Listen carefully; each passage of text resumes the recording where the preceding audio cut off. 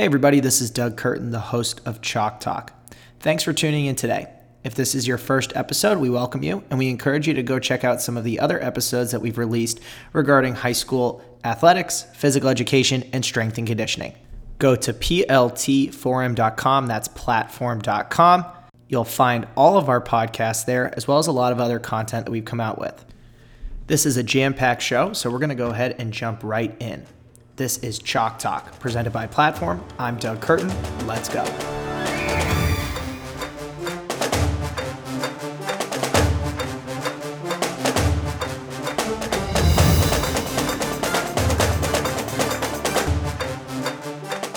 We have a special guest today in Brian Kight. For those of you that are listening, we also did a live taping of this. So we have Brian. Brian, give us a wave. Awesome. It's a pleasure having Brian on with us today. We are going to be talking about his specialty and what he breaks down with different folks all across the country in terms of culture, leadership, discipline. So, Brian, before we jump in, why don't you just go ahead and give yourself a little brief introduction to the folks who don't know you, which I think at this point is pretty far and few between, can just get to know, what you do on a day-to-day basis. Yeah, well, I appreciate it, Doug. And one of the things I remind myself of every morning I wake up is that almost everybody in the world has no idea who I am. So it's a great way for me to remember that what I'm doing is just contributing, and it has nothing to do with however few people actually do know who I am. There will always be a lot more who don't. So my name is Brian Kight. I'm the founder of dailydiscipline.com. And I've been teaching leadership, culture, and behavior for 15 years. For the first 15 years, really 14, 15 years of my career, worked with my dad, Tim Kight, at a company called Focus 3. And it was a company he founded. He and I eventually ran that together, and I ran it as CEO for the last 7 or 8 years. Recently just left Focus 3 to come over and put my full efforts behind Daily Discipline and a couple other things that I'm doing. And really what it's about, Doug, is helping people build the discipline they need to get what they want. I mean, that is, when you take a step back, and I really try to simplify this, I'm not, and I say this all the time whenever I get in front of athletes, especially, is my only mission is to help people build the discipline that they need to get what it is that they want. Right. I'm not in the business of telling people what to want.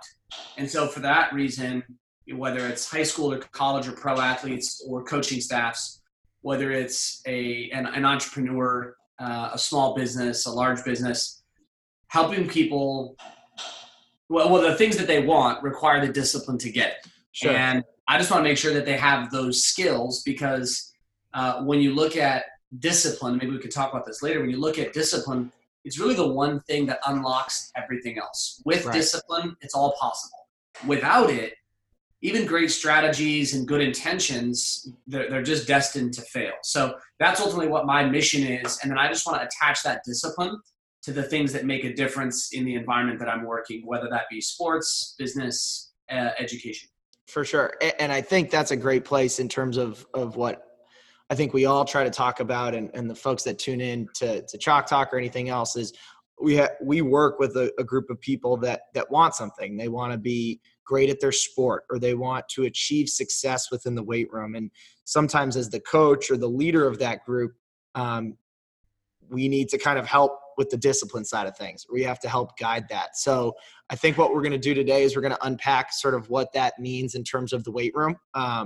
There's a lot, obviously, to talk about there, but I'll sort of set the stage in that there are a lot of athletes and there's a lot of teams that say, we want something to be different. And when you talk about what we want success. And that success comes in maybe championships or being proud of the product that they put onto a field or whatever it may be. And so they look at the weight room and they look at kind of a dedicated strength and conditioning program as a means of getting it. But as we know, the weight room is not a glamorous place with the bright lights and everything else. It's a place where you kind of have to go and get to work. So in your experience and what you do in terms of unpacking those things, how do you kind of navigate those types of situations? Well, one, just as you're describing that, I had this experience with an NFL team one time where they were the head coach of this NFL team wanted to invest into the culture of discipline and invest into the team and leadership to help it get over the threshold of winning a playoff game. Sure. And the owner of the NFL team overruled because the owner put the money into redesigning the weight room and upgrading the weight room and did not invest at all in the leadership and the culture of the team. And that team got bounced out of the playoffs again, and then hasn't been back to the playoffs since. So I was just thinking, like, it's not just, it's at the highest levels in athletics where they're doing the same thing. So look, when it comes to specifically, a weight room and a culture, I think one of the big things that people, when you say the word culture, and I just got a message about this on Twitter recently, when you say the word culture, I don't think people really even know what to think anymore. Right. You say culture and there's 1,000 different opinions. And then if we bring it to something like the weight room, which I have a deep appreciation for, I was in my weight room, which is directly underneath me on the floor below me in my house, where I've got a squat rack and deadlifts. And I was in the rack last night squatting and deadlifting. And so not only did I play college football and do all the things that you do college football wise in the weight room, but the weight room is still important to me, is I think with something like a weight room, and then when you bring the word culture in, I think I like the fact of putting those two things together, because most people think the weight room is a place for concrete, intense, don't talk about it, be about it, and the weights don't lie, which is very real. And then culture, I think people consider on the opposite end. It's fuzzy, it's soft, it's feel good, and it really doesn't belong in the weight room, and blah, blah, blah. And I have empathy for people who think that, and I don't blame them, and I'm not upset with that, because if you listen to how culture gets talked about in most places, it is talked about like it's a soft, fuzzy, feel good, blah, blah, blah. I think most people absolutely abuse the word culture and they beat it to death as this make everybody feel good thing. The weight room doesn't feel good. But here's the point. The point is your culture is what determines how you do everything in your program, in your school, on your team. It's everything. Right. So, it's every part. Everything. I was just having this conversation with a coach yesterday of a college lacrosse program. And I was letting him know, listen, execution is the intersection of culture and strategy. And in this case, like how you execute in the weight room is the intersection of culture and strategy. So what's the strategy of how you want your weight room to operate? Like how are you lifting and what is that lift today? And how do you want them interacting and teaming and doing all those different things? Okay, that's your strategy. Your culture is what determines how you're going to actually do that. Right. Whether you do it up to the standard or below the standard, with the intensity or without. Yeah. Cool. And so it's almost like in your eyes, the execution and the strategy should be sometimes considered almost not separate, but in its own entity before we even start to bring in those words of culture that gets like slammed over our heads like you were talking about. Yeah, well, and I look at it this way, in terms of developing, if we're looking at it as it exists versus developing it, there's two different ways, to two different lenses we need to look through. If we're looking at it just observing, we're not in a development path, we're just watching it. There is no separation between your strategy and your culture. There is no difference. Your strategy is your culture, and your culture is your strategy. Yeah. Period. Like if I come into a weight room of anybody listening and I watch you lift, I am watching your culture. I'm not just watching your programming from your weight room. I'm not just watching the routines or the outfit, the gear you have. I'm not just watching I'm watching your culture. Now, if we're talking development, I'm agnostic as to where to start. You can start with strategy and then build the culture you need to make that strategy work. Or you could start with culture and decide on the standards and the culture that you want to come out, how you want to do your work. And then, frankly, pick whatever strategy you think would maximize the reason you're doing all this work within the weight room. It doesn't, Doug, I don't really think it matters that much. Sure. Ultimately, what's going to happen is this. Whatever path you go, you're going to have to change both of them over time. So you might as well pick one to start with that you feel really confident in, and then build everything from there. Because 5 years from now, you're going to make an adjustment. And 8 years from now, you're going to make a big adjustment. Yeah. Ballparking the time frames, right? Like it's going to be like, it's going to shift significantly. So pick one and start. Sure. And I want to kind of flesh out what you just talked about when you said you go into a weight room, and let's just pretend like you walked into any weight room and you're watching. Yes. And you talked about those things. What are you in your role as you're helping different coaches navigate things? And for our listeners, what are you watching for? What are you looking at and kind of breaking down in your own head? Yeah. So there's three things. There's three things that come across. Three ways we can experience people. We can experience people through attitude. Well, let me switch it.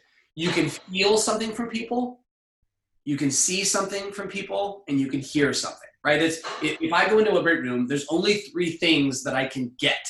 Right. I can feel it, I can see it, or I can hear it, right? Yep. So that's where my mind immediately goes to. The first thing is, and this is hard, but it's very real. When you walk into a weight room and there's people in there doing stuff, there's a feel in that room, isn't there? For sure. There's definitely. Feel, right? I think people can definitely speak to that. Yeah. Yeah. We were talking beforehand. I'm not going to get you in trouble, right? But you have a girlfriend, right? You're just like walking in the room and it feels different than other times. Like right. You just like look at her and like you see something on her face and there's a little bit of see, but like you feel like she's in a good mood or not in a great mood. For sure. You don't even have to do hear or see quite yet. You can do the feel. Correct. And I think that resonates. Look, we can't explain why and how we feel what we feel from other people sometimes. But at the end of the day, there's some people who just rub me the wrong way. I don't like the feel of them. And the same thing for you. It doesn't make them bad. It's just the feel doesn't feel great. Sure. Hold on one second. I got to shut my door. No worries. So when I walk into a weight room, I'm looking for and I'm paying attention to the feel. And there's some things that affect that and other stuff. But also I'm looking at what I see. And then I'm looking at what I hear. So I try to open up my awareness to what am I feeling, what am I seeing, what am I hearing? And when it comes to feeling, is there a feeling of urgency? Is there a feeling of intensity? Is there a feeling of focus? Mm-hmm. And again, this is difficult because the feeling is absolutely real, but it's very difficult to put your finger on exactly how. It just comes across. And, when you are in a weight room where the feeling is good, it is obvious. And when you are in a weight room when the feeling is bad, it is also obvious. So the next thing is, okay, well, what do I see? Do I see people moving with a purpose? Do I see people lounging between spots? Do I see them with body language that is delaying from station to station? Or do I see them moving with purpose? Do I see focus in the eyes of each person? Do I see them looking to maximize their time? Do I see guys that are like shaking and straining as they're doing their work? Like that's the stuff that you're looking for. Or do I see, kind of sloppy effort or effort that is good as long as somebody else is watching? And then what do I hear, right? Do I hear guys talking to each other, encouraging each other, challenging each other, calling each other out? Or do I hear conversations about random things? And do I hear people, complaining or hear them talking about what they're going to do next or whatever it happens to be? So I'm giving my attention to the feeling that comes across, what I see and what I hear. And fundamentally, when you hear that, it's not that different than what I do when I walk into an office. It's the exact same thing. I go on to, I grew up working in hospitals in my career. Walk onto a hospital floor, right? There's a feeling. Walk into an accounting office, there's a feeling. And you go into some accounting office, I work with college football programs. Walk into the offices and the buildings of a college football program, and they feel different. Right. I go out to you go to Washington and you go to UCLA and you go to Ohio State and you go to Maryland and you go to Texas, and there's different feelings in different offices. Mm-hmm. And what you're feeling coming across is the culture. What's the norm? What's expected? And then the action you see, and then the words that you hear, and it all comes together. Sure. And what makes that difficult is just hearing that explanation from me, right? Like a bunch of stuff. And I think sometimes we get caught. We get caught wanting to make culture programmatic, right? We want it to operate like a lift, right? You do this rep, and then you do that, and then you do this, and then this is the product, and this is what you get. And it doesn't work like that. It is attitudes, it is mindsets, it is feelings, it is tones of voice, it is body language, it is expectations, it is beliefs, it's all this stuff. Yep. And I want to simplify it, but I can never make it paint by numbers programmatic. Right. And I think what's a cool way that you flesh it out is, especially when you're talking about focus and what you look for in focus and those things, especially in the weight room, is it's easy to do when someone's watching you, or there's a camera on because you're about to max out. But what about during warm up? What about during all of the different movements? How do you come together as a team? And like what I look for, what I love to see is like a team every single session, every single practice that breaks it down at the end. Doesn't just walk away and just doesn't go their separate ways and figure it out. And like, especially at the high school level, when there are so many people that are busy and kids running off to a million different things, and it comes from a coach too sometimes, is did you make it possible for a minute or 2 minutes at the end of practice to just come together? Yeah. Break it down, kind of flesh out. And to me, that's what I sometimes look for, those little things, not in the max outs or the big time sets or anything like that. It's all the little parts kind of woven between, if you will. Yeah. And right. And that's part of the see and the hear is, are you seeing, and this is a great way to think about it, because this is how I think of leadership. This is what I think leadership is. Are you seeing young men and young women taking responsibility for people other than themselves? Right. And when you look at what the act of getting a breakout is, again, I mean, it's not going to change your life. But what it is that could be that young woman saying, you know what, I've got 6 other, right, of my friends all working out, and it's not just about my attitude, it's about their attitude and about where they are, and we need to be together, and I need to unify us, so I'm going to grab them and pull them together, and I'm going to give them some good thoughts and good energy and encouragement and accountability, and come together with them, because it's not just me. Right. This is what I look for. A producer or a player, they take responsibility for themselves, and we need that, right? In a weight room, right? A student takes responsibility in a class. They take responsibility for themselves. Yeah. A leader takes responsibility for more than themselves. Mm-hmm. So I look for that in a weight room. Who is taking responsibility for things other than themselves? Cleaning up a weight, re-racking a weight, helping out with a spot, helping somebody change their plates when they're trying, between theirs, like really focusing on how do I make this a great experience for everybody who's in this weight room right now. Right. That's a good leading tell of a culture that's heading in the right direction. Yeah. Yeah. And that's a great point, because I think about it all the time, is like we talk about, kind of peer-to-peer coaching.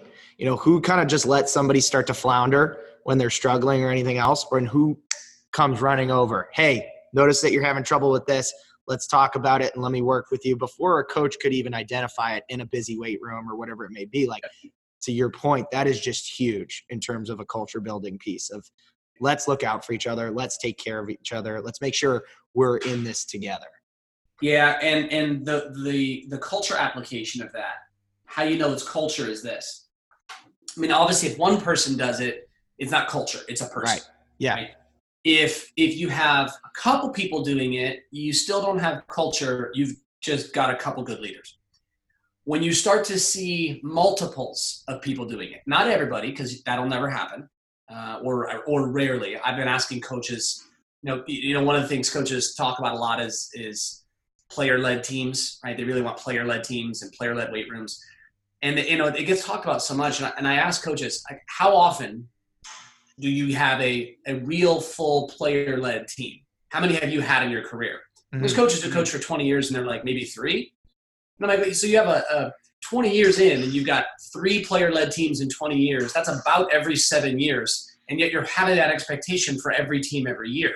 Yeah. The reality is most teams, particularly at a high school level, teams, activities in the weight room, et cetera, they're not going to be player-led. Right. You're not going to have this kind of culture that permeates to 50, even 50% of the people. Like, it's high school. It's high school. Like, it's going to be a very small number of student athletes who get this. We're trying to increase it, but we've got to be like very honest about what path that they're on. Yeah. Right? So I look at this. I look at when you've got a couple, well, then you've got those leaders. Well, at least you're moving in the right direction. But when you start to have a bunch, okay, still not the majority, but a bunch, you've now got a culture starting to grow and develop. You've got the seeds of a really great culture. And there's 3 things to pay attention to. Number 1 is your culture is always social. This is what coaches and people who lead weight rooms, I think they, I'm about to use a George Bushism, misunderestimate. Not an actual word, but it found its way into the, right? This is what they misunderstand and underestimate, right? So they don't get and appreciate how social this is. Mm-hmm. They pass a directive down, an order, an expectation, right? Coaching. And then they expect people to follow it. Right. And then they don't understand that the social power among the students is 100 times stronger than whatever directive you're sending. So when you've got a handful of student athletes who are resisting your coaching or resisting the standard, and they can be good. They're most of the time they're good kids, but they're just not really on board with what you're asking them to do. And if they have social power, they control the weight room. Right. They control it. So getting these skills and getting these standards into a handful of student athletes who have some social capacity to socially spread it through the weight room, through their attitude, through their action, through their words. That's how you start really transitioning the culture, is get it into the social stream. And in the social stream, it's got to be cool. So here's the second 2 pieces. So first, make it social. Second thing is you gotta find ways to start helping the student athletes recognize the standards that are going on within the weight room that they need to be paying attention to. Because that's what you were just mentioning. Sure. It's one thing if a student gets it, but it's a whole other thing if they can watch the weight room and start recognizing it happening while it's going on. Mm-hmm. Because that's a big difference. If you and I were to go into a weight room, you and I might see on a particular day all these different things going on within the weight room, but that's a problem if you and I see it, but the students don't. Right, and they don't know what it is. And they don't know what it is. I was having this conversation with a coach. We're trying to train athletes culturally. You recognize what is good, what is not, what meets our standard, what doesn't, what is going in the wrong direction, what's going in the right direction. You've got to recognize that. Mm-hmm. And there's a path to getting there, and we've got to work them. And we're mostly innately selfish. And going back into our high school and previous years, we can get very kind of pulled into ourselves. And so this is about turning our attention, not only to our own standards, but also out here, right? And looking at, all right, what's everybody else doing, and how are they doing it? And is this needing it? So that's recognition. The second thing is a willingness to act on what you're recognizing. Because some young men, young women, in a weight room environment, they'll see somebody not doing something, but that social dynamic kicks in, where they socially get it. They can recognize it's not the standard, but then the thought of saying something or acknowledging it or, calling somebody out or going over and saying, hey, it looks like you're struggling with this. The thought of doing that, scary. Right.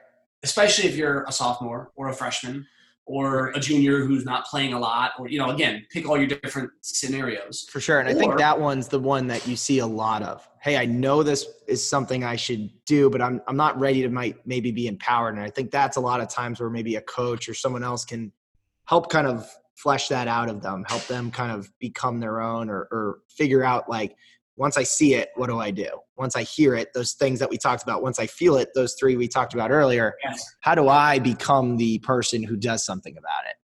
And the other way that comes out at every level, and by the way, this does not change in college, in pros, and it does not change in the professional business environment either, is this. When let's say that they do say something. Let's say they're like, hey, you know what? I am going to say something. I am going to do something. I am going to, point this out or go help or push the standard or call this to a higher level. And then the person they do it for gets upset at them for it. And some tension gets created. And then they don't like that tension.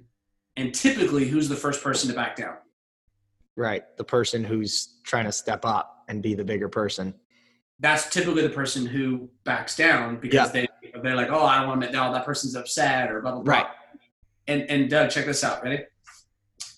That doesn't just happen with high school freshmen, sophomore, junior, seniors. Yep. That's exactly what teachers do in schools. Mm-hmm. I work with schools, and we build culture in schools with the staff. And I talk to the teachers and the coaches about improving the culture of the school. And there's a lot of teachers who complain a ton, and they blame other people, and they get very defensive if you try to show them how to be a better teacher. And I look at the positive teachers and the optimistic teachers, the teachers with great attitudes who don't complain, who talk to people, not about people. Yep. And I ask them, I say, hey, why don't you call the other teachers out? Why don't you go bring your heart to these other teachers and say, look, like, it's just not acceptable for you to complain. Like, that is not our standard, and you are bringing our culture down because you're talking about this other teacher and not directly to him or her. Mm-hmm. And they say, oh man, like, you do that, like, they get all upset and they get angry and they talk about you and I say, okay, so? Yeah. So? And it's almost like the idea of, okay, you're putting yourself out there and you're becoming the and I've seen some of your stuff where I take to it so much is if you stood with conviction and no one's ever going to, there's always going to be people that disagree with you. There's always going to be people that say, oh, Brian is over here ranting and raving about doing the right thing. Well, which people do you want on your side, and which people do you want to see as the leader and doing the right thing? And maybe the people that are complaining about you aren't the people that you want to be associated with anyways. And it's exactly right. And so because brother, there are people who get upset with me for telling people to stop complaining and start solving problems. Mm-hmm. Like, they get mad at me for it. Okay. Like, that's fine. Like, look, if you want to be a complainer, then go complain and hang out with the other complainers. And you guys can have your little complaining group of people who just lose and are victims of the world over here. I don't want to be around you. Yeah. And I go talk to schools and I say that.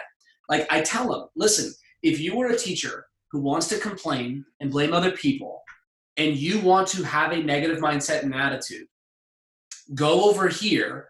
Don't come around me. Don't be around me. I don't want to associate with you. I don't want to know you. If you come to a school and you bring that attitude as somebody who leads young people, you have chosen your path, and I want nothing to do with you. Right. And everybody kind of looks at me like that, like, oh, how can you talk like that? It's this. If you work with kids, your calling is higher than that. How dare you come here and expect me to treat you really great if you're going to come here and bring a bunch of BS to leading young people? They need better than that. Mm-hmm. So I'm not going to treat you great if you choose to come here and bring a bunch of, like, really negative, nasty stuff to the kids. It ain't going to happen. Right. For you sure. kind of chose your way into that. And if that makes you not like me, I'm okay with that. Mm-hmm. And so I look at this, right? So the point of sharing that is not to make this about and by the way, it's not just teachers who do that. Coaches do that. Oh yeah, you could put anywhere on that. We're just talking about this environment. Mm-hmm. But I share that for 2 reasons. Number one, adults struggle with this stuff, Doug. The adults who lead young people struggle with this stuff. Right. So a little bit of empathy on the part of adults, I think, would go a long way for looking at a 15-year-old trying to do this in a weight room. And this is what I'm pretty known for. I hold coaches to the same standard that they're trying to hold athletes to. Sure. And I just say, look, if you're going to ask an athlete to do it, you better be damn good at it yourself. Yep. Or at least if you're not good at it, acknowledge it and work on it and put it all out there. So for a young person in the weight room, number one is recognize how social this is. You've got to have your finger on the social vein. If you don't appreciate how much the social aspect of this drives everything, don't judge them for the social side. Understand how social dynamics work on among teenagers and help your culture be socially good and cool. Number two is you got to train their awareness so that their radar is up and seeing what's going on. Number three is you got to train them how to act on it across the spectrum of when they're going to have to act on it. Act on it when nobody's paying attention. Act on it when they see it and somebody's ready for it. Act on it when you know it's going to be a little bit of tension, and act on it when you know that it may be a conflict or a fight, not a physical fight, but like you're going to have to fight this person and through this because they're going to fight against you on it. Mm-hmm. Like they're going to have to act on that full spectrum. And whenever you see an athlete struggling with this, what I want adults listening to do is this.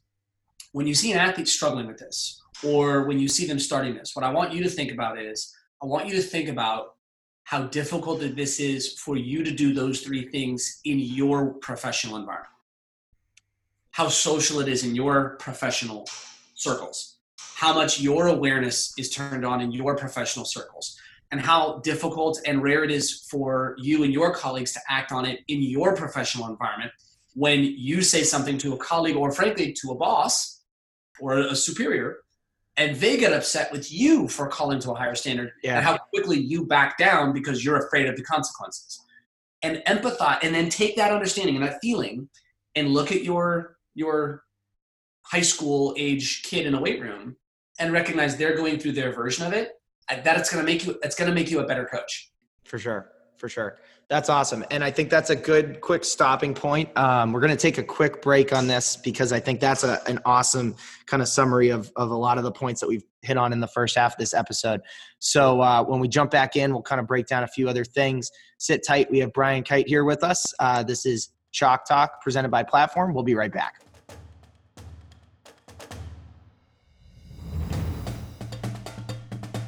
All right, we're just taking a quick break. We have Brian Kight with us, and we want to give this opportunity for Brian to let people know where to go. Where should they go, Brian, to get more Brian Kight, Daily Discipline, and all of those different things?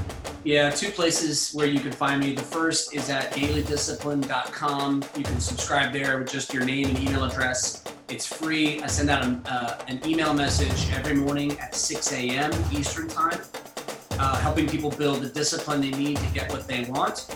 Focused on the personal and the professional. And so again, that's free. There's going to be a subscription service coming out sometime relatively soon, but the base and the core is free, comes out every day. About 30,000 readers right now every morning, which is super cool. Just had a blast doing it.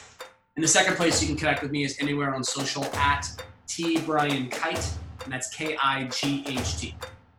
Awesome. Great. All of that information that Brian just went over is in the description of the podcast, so go scroll down and check it out. You can also feel free to go to our website, which is also in the description, and that is plt4m.com. That's platform.com, plt4m.com. Lastly, if you have a favorite part to this podcast episode, tweet us at Platform, PLT4M, tweet us at Platform, to let us know what your favorite quote or moment of the podcast is. We would love to hear from you. And with that, let's jump back into the show.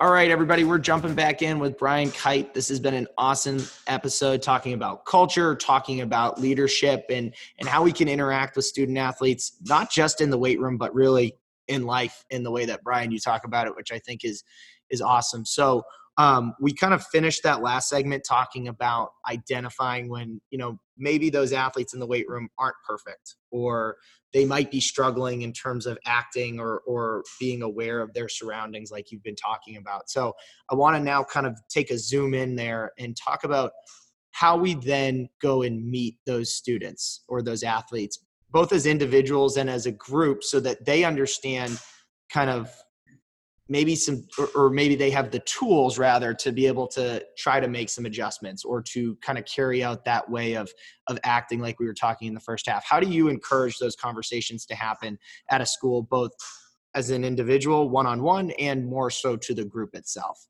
Yeah. One of the things that's true for human beings and hyper true for young human beings is that we thrive inside of structure and a system, and we really struggle outside of one. And that spans all of history. And when I say a structure, I don't mean rigid, okay? And I don't mean step-by-step process, and I don't mean obedience, right? There's a difference. Structure is simply an organizing framework. And a system is how we want to organize and execute a lot of simple things to execute them in complex environments. So the first way I answer that is we want to provide structure and system for the thoughts, or not the thoughts, but way of thinking, I should say. Yeah. The way of thinking. And there's a difference, right? I don't want to tell people what to think, but I do want to provide structure for thinking. And then inside the structure, you put what you want to put in there for thinking and for decision-making and for acting. And so here's the simplest structure that I teach to kids, young people, adults alike. Event plus response equals outcome. E plus R equals O. The reality of life is we don't control events. We do control our response, and we can create outcomes, but we can't control outcomes. Does that last piece make sense to you about why we can create outcomes, but we can't control outcomes? Does that make sense? Yeah, absolutely. And I come from a world of swimming and coaching swimming where you can control. We always talk about control what you have inside of your lane, and we talk about that all the time, in that, you can control an outcome, but maybe not the overarching outcomes. And it's easy in that sense of, hey, what you put in as a product is going to be great and it might be awesome, but guess what? The girl next to you might have put in a lot of other different types of things and she might have just knocked it out of the park, but you controlled your outcome. Is that sort of what you're going with there? Yeah. And it's ultimately you control your thoughts, you control your decisions, you control your actions, and you'll get the outcomes that you want when you are good enough. Mm-hmm. And that's just the simple truth of life. You produce the outcomes that you want to produce when your response is good enough. And if you're not getting the outcomes that you want, guess what the reason for that is? Right. Those responses. You just weren't good enough. Right. And that's okay. Yeah. Because look, I've got this, right? Like I got this on my desk right now. That's where this DMGB, it's where it came from. Doesn't matter, get better. Because here's how I live. How I live is, if there's any outcome in my life that I want that I'm not getting, the reason is because I'm not good enough or because I haven't tried. Right. The answer to that will always be, doesn't matter, get better. Mm-hmm. It doesn't make me less than. It doesn't lower my identity. It doesn't lower my worth and my value as a person. It just means that I didn't do what was required to create and produce the outcome that I want, or I did what was required to produce the outcome, but it wasn't, go in the structure of E plus R equals O, it wasn't good enough to beat this other person who just had better genetics than I had. Because I'm 5'9", right? Like, right. I go swim, and I'm a good swimmer. I grew up in California and do lifeguards and all that. But I go swim against a Michael Phelps. He and I could put the same amount of work in, but he's got better genetics than I do. Right. So of course I wasn't good enough if the E I was competing against was Michael Phelps. Yeah. So it's funny. It's funny because for that matter, don't give me too much credit. That's generous. It's funny because it doesn't matter, get better. Ours is in pursuit of better. And that's our slogan, because it's just like for us, especially working with high school students, is that no, not everyone is going to be the next Michael Phelps, the next LeBron James, whoever you want to put on that pedestal. But where are you at in your life? Where are you at in your fitness, in your athletic journey, in your educational journey, just as a human being? And what can you do to get a little bit better? Just a little bit, because sometimes that's all we're asking as coaches, as teachers. We just want to get a little better. So I love that. We ended up pretty much in the same little slogan. We got to the last tagline of better. Yeah, it's exactly right. I've seen it there. So, what are the tools? E plus R equals O. Event plus response equals outcome. Mm-hmm. And so here's how the tool works. Watch how simple this is, and yet watch how endlessly complex trying to do it, for any of us is. Mm-hmm. Number one, are you clear about the outcome you're trying to produce and the standard of it? What is the ultimate outcome? What do you want? What does it take to actually get that outcome? Yeah. What is the standard for it? Is just completing it an outcome, or is completing it at a certain standard the outcome? Second, what's the reality of the event that you're dealing with and the events that you are likely to have to deal with or go through in order to create the outcome you're looking for? Mm-hmm. For example, let me just take this. I just put this up the other day on Twitter. I was doing an event for for UCLA women's basketball a few months back. And I was having a conversation about there's days you wake up and you don't feel like squatting. Oh yeah, I saw that. Okay. That's true for you. That's true for me. That's true for UCLA women's basketball. That's true for the adults listening and for the students. There's days you wake up, you don't feel like doing the very thing you need to do that day. Squatting is just squatting is representative. Okay. Yep. And if every day you woke up, you felt like squatting, well, then that's a great E. Except that's nobody. Nobody feels like squatting every day. So the outcome is I need the value gained and the breakdown and buildup of what a squat gives to me. And I need it with a bunch of weight, and I need to get stronger, and I need to build both my mental muscles as well as my physical muscles, and I need that strength and that output. Well, one of the events you're going to have to deal with is if you want that outcome, you had better be prepared for the days where you don't feel like doing the things required to get that outcome. Yeah. Because that's what happened to you. Right. Other times you're going to step in and it's not going to be whether you feel like it or not. It's going to be in the midst of the actual work in the weight room. You kind of lose interest and attention during the middle of it. Mm-hmm. Okay. There's going to be other times where in the midst of it, you think that you can do a certain amount or certain stuff, and you get all hyped because you were making gains. And then all of a sudden you step in and there's a lift you do that day, and you drop back down and you can't do what you did last week because for whatever reason is it.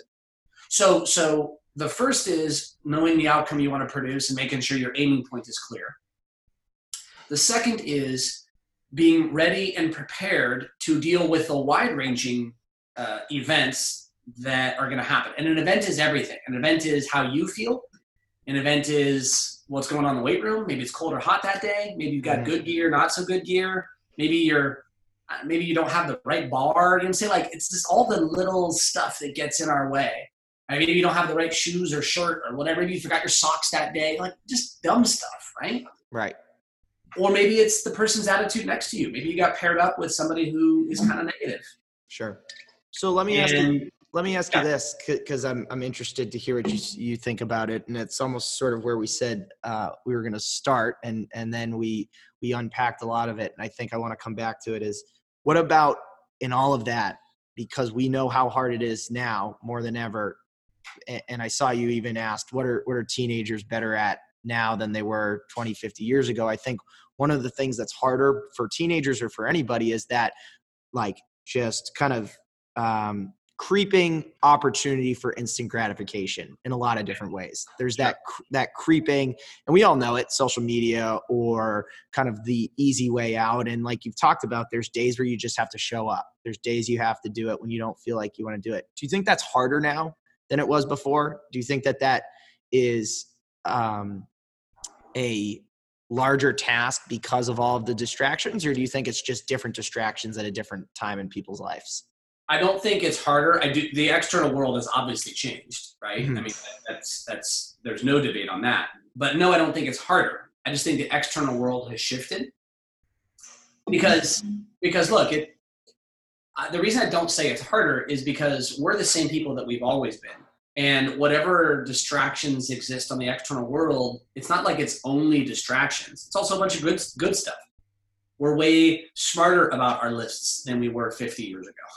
Like 50 years ago, people did some weird stuff. Now people also do weird stuff today, but there's both, right? Like so it's a both and. So no, I don't think it's more difficult. Yes, I do think that the distractions that exist today make it challenging, but they were complaining about distractions 40 years ago. You know, sure. we've all evolved, you know, mentally over these last 20 years of the internet era. We've all evolved mentally to the spot where we get the world that we're living in, and with different levels of self-awareness people have of it. But look, we live in the era that we live in. You know, if you and I were this age 50 years ago, obviously we wouldn't be on a podcast, but we would be sitting, you know, I don't know, on a front porch or a barber shop or at a bar somewhere, and we'd be having this conversation about whatever that we'd be having this talk, just not on a podcast, you know, on a Zoom call. Sure. So about the things that we're dealing with then. So that is really important to understand. Then, and don't judge people for it, because again, I would, you know, when you talk about instant gratification, I see a lot of people really hammering young people, like 25 and under. And there's no, I know, 28 and under, 30 and under, something like that. Sure. But particularly the college and high school ages, for instant gratification. And my point, Doug, is please point to me the adults that have solved instant gratification in their lives. Yeah. You know what I'm saying? Like don't you dare come after teenagers for instant gratification. At least they have a reason. They're young and they haven't been there. What's the 40-year-old's issue who hasn't worked out in 2 years with any consistency and eats whatever food they want and doesn't wait for a web page to load and complains about not being in great shape but refuses to put in the work? Like, that's the person I'm looking at, because you're 40, you ought to know better. Right. I'm saying you got a mortgage, kids, job, right? Like, you know. Yeah. And yet you are caught in instant gratification. Right. And then you want to come back and judge a teenager for it? No, I'm not having that.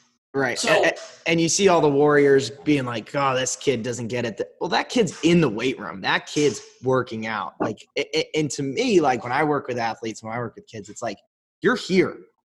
There's a lot of people that aren't here, you know, and it's not, you know, if it's not just hey, if you don't do sports, whatever, they might be dedicated to something else. It could be band, orchestra, math, debate club, whatever it is. But I think what gets lost, and to your great point, is like there are plenty of kids, plenty of especially student athletes that are showing up. They're making the investment and they understand that, like, hey, there's a lot of instant gratification, but they're choosing I'm going to squat like you just talked about. I'm going to keep doing it. I'm not going to see the return right away, but I'm going to keep doing it because I know that there's going to be an outcome like you just talked about that's down the road. It's not right in front of me. I can't just grab it right now, but I'm aware of what that outcome is and I want it. Correct. So absolutely right. And so no, instant gratification is not an issue with young people more than it was 50, 100, 500, 1,000, 4,000 years ago. Mm-hmm. Instant gratification for young humans has never been good, ever. It's always for all of time been what young people have to learn. So, and by the way, we don't really age out of this. Some people just learn and some people just don't. Some people mature into it, some people don't. Every kid who is 13 years old right now, by the time they are 50, from 13 to 50, guess what's going to happen to them, Doug? They're going to mature. Right. This is what kids do. Like, everybody's looking at 13-year-olds, they're like, oh my God, they're losing their minds. And you know, I'm 37. I watched people do this with Generation X in the 80s and then in the 90s. And I watched, and it's like, guess what? Gen X eventually turned 40, had kids, got mortgages, and realized, oh shoot, you mature and you grow out of young patterns. Right. And this is what Plato said about kids. And this is what they said about kids in, you know, in Germany in 1300 and in France in 1500. And we just keep doing this over and over again, and everybody's convinced. And now we just spread these things faster than ever before. And so I just don't have any fears of a 13-year-old by the time they're 40 and 50, because they're going to do the same path that everybody goes through, and they're going to mature. Some will get it, some won't. And so I'm not going to judge them now or label them now as different. I'm going to invest in them. And this is the big thing that I want to make sure everybody hears from me. Young people do not need your judgment. They need leadership. Don't judge them. If you judge them, they're going to reject you. They're going to feel it. And young people don't have a ton of power. And so they're just going to sit, silently reject you, put that shield and lens up. And then you're not going to get what you want anyway. So stop. If you're caught in this spot thinking they're different or pushing up, stop judging them and start leading them. Mm-hmm. You want them to come to a higher standard. And that's like the biggest cultural thing that that I'm looking at right now with adults is there are way too many adults judging kids and not enough who are leading without judgment and trying to help them, you know, get better to the point of what we're both going after. And I don't think it's, by the way, I just want to make sure nobody misinterprets this. It's not because adults are bad people or anybody who's doing this judging thing like makes you a bad person. I'm just saying it's not effective. Sure. Right? It's not productive to come in and judge a teenager, you know, to come in and you know, millennials and Gen Z, you know, they're lazy and they're entitled and instant gratification. Like you come in like that, like you've lost the room. Yeah. Like it's over. Right. It's done. I'm waiting. It's almost like I'm waiting on the edge of my seat. So what's the solution? And to your point, I think the solution that might not always get presented in those scenarios is that leadership. How can we take the kids that are right on the cusp? They might be almost there. They see it. They feel it. They know they should do something. Let's get them over the edge. Let's help them and guide them to get over that cliff. So it's lead them with standards. It is provide them with systems and structure. It is, you know, E plus R equals O. And so, you know, go back, right? It's target the outcomes, understand the events that you're going to deal with, and then teach and train them how to respond to create the outcomes they want given the events that they're in, and focus not on following authority through obedience, focus not on doing rules out of compliance, focus on teaching young people how to make really quality choices in their responses. And that's what discipline is. Discipline is not obedience. Discipline is not compliance. Discipline is training people how to meet standards by making their own choices. Right. And the biggest thing we can do is teach young people how to respond. I call it RQ, Doug, response quality. I'm not interested in IQ. I'm kind of interested in EQ, but it's way overrated because a lot of people who focus on EQ get caught sitting still, and they're way too caught up in their feelings, and they're not focused on action enough. I'm a big proponent of RQ. I want better response quality out of people. And response quality is two things. Response quality is the skill of your response and the speed with which you can recognize and act on it. So I want really good responses. I've got 2 young kids of my own, right? 3 and a week old. I want my kids to have really high response qualities. I don't care about their IQ. IQ is whatever. Like, you don't need to be a high IQ to be a good person, build a great life, or frankly, even to start a great business and be a great individual. And EQ, great. But what you have to be good at in life is you have to have a good response quality. Mm-hmm. Response quality pursuing outcomes, and response quality dealing with the events that life gives to you. That's, I had a lot of stuff in my life.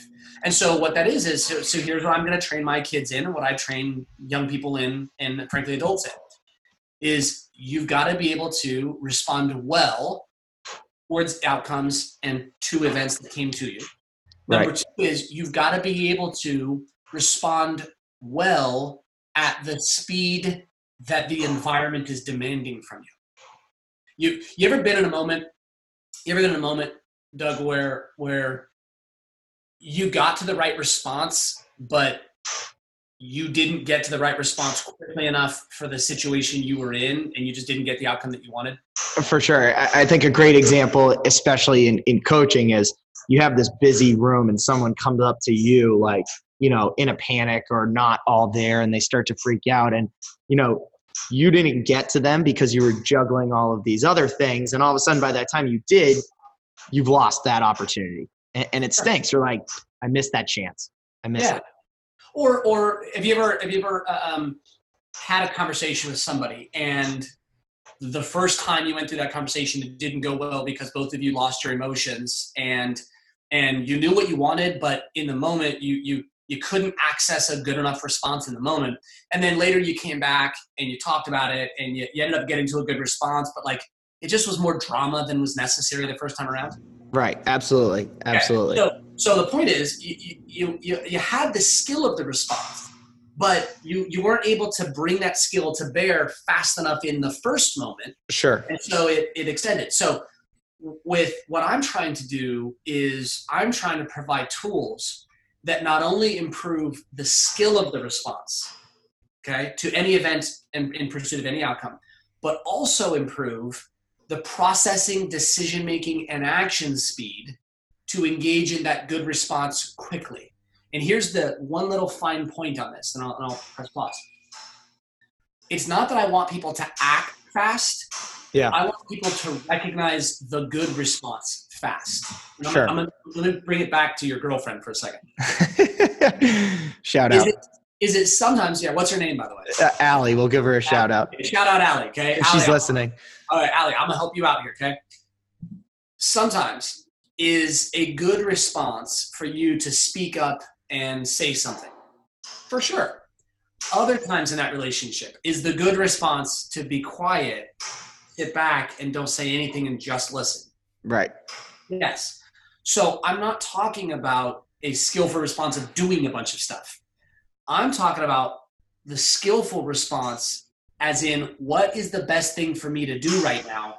And can I quickly recognize and engage in whatever the good response is? And sometimes productively. And productively, right? The good response sometimes is being quiet. I think she can attest to that. That's a good point. Right? Yeah. Oh, for sure. And for coaches, right? Sometimes the good response is don't correct it for your athletes. Let them get their own rep correcting it for themselves. Yep.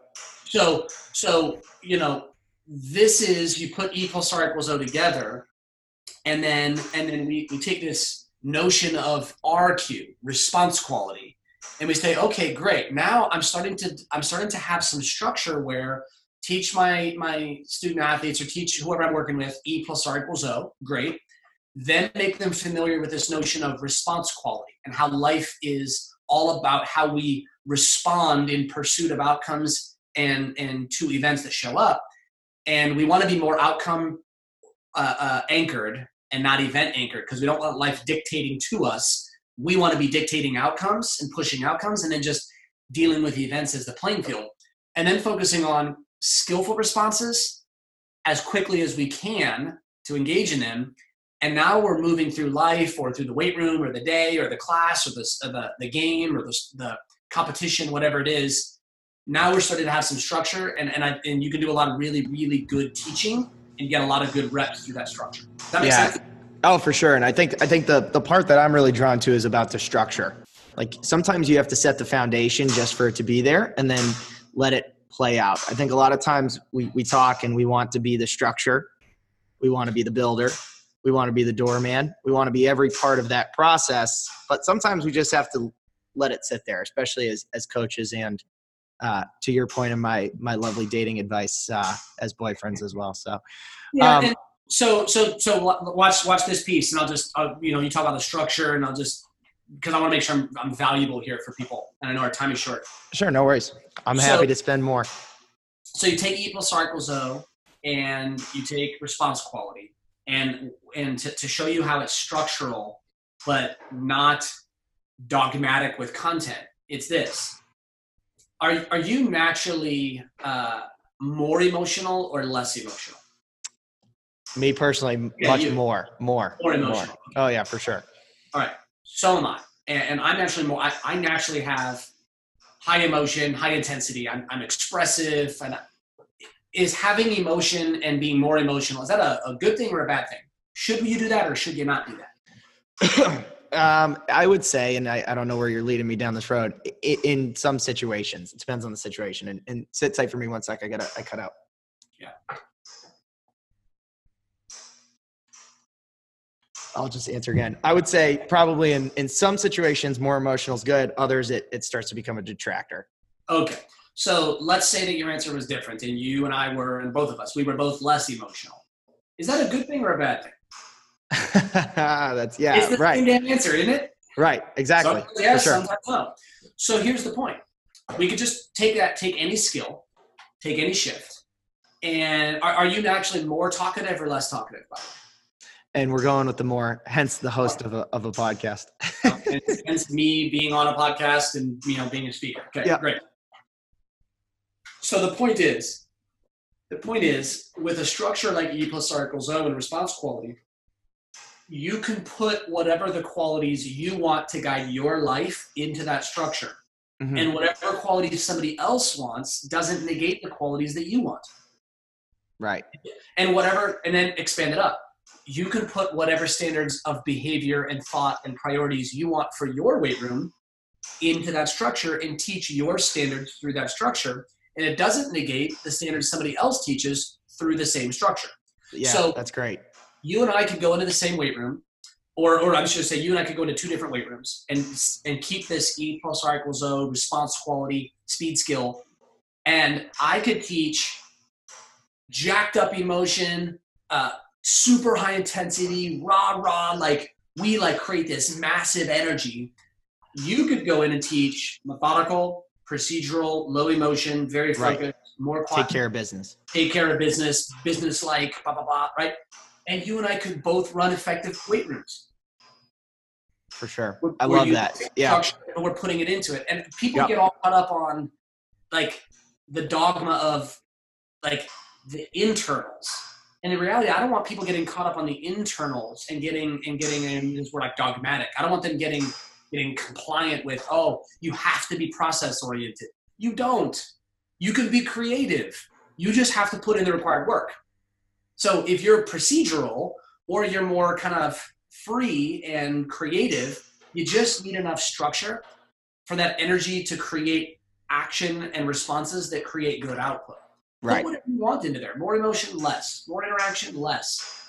More rule following, less. You know what I'm saying? Don't get caught on that part. So everybody can put in what they want, and I would imagine, I'm not imagining, this is true.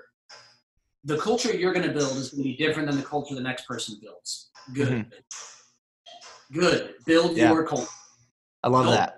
Don't build Nick Saban's culture. Don't build Greg Popovich's culture. Don't build, Urban Meyer's culture or don't build somebody else's culture. Build your culture and put it into a structure that helps it come alive. Yeah, absolutely. Absolutely. I think that is a great place to stop because it's a perfect kind of idea of putting it all together. Regardless of which way we're going, we need the leadership at the front end, and we need the structure to really let it grow. So, Brian, I really appreciate you joining us. This was awesome to have you on. A very, very fun episode. This was a blast, man. I really enjoyed it. Absolutely. So, like we said in our commercial break, go check out both platform.com. That's PLT4M.com. And also go check out Brian's website, dailydiscipline.com. Both links will be in the podcast description as well. So thanks again, Brian. Thank you. And remember, at Platform, it's always in pursuit of better.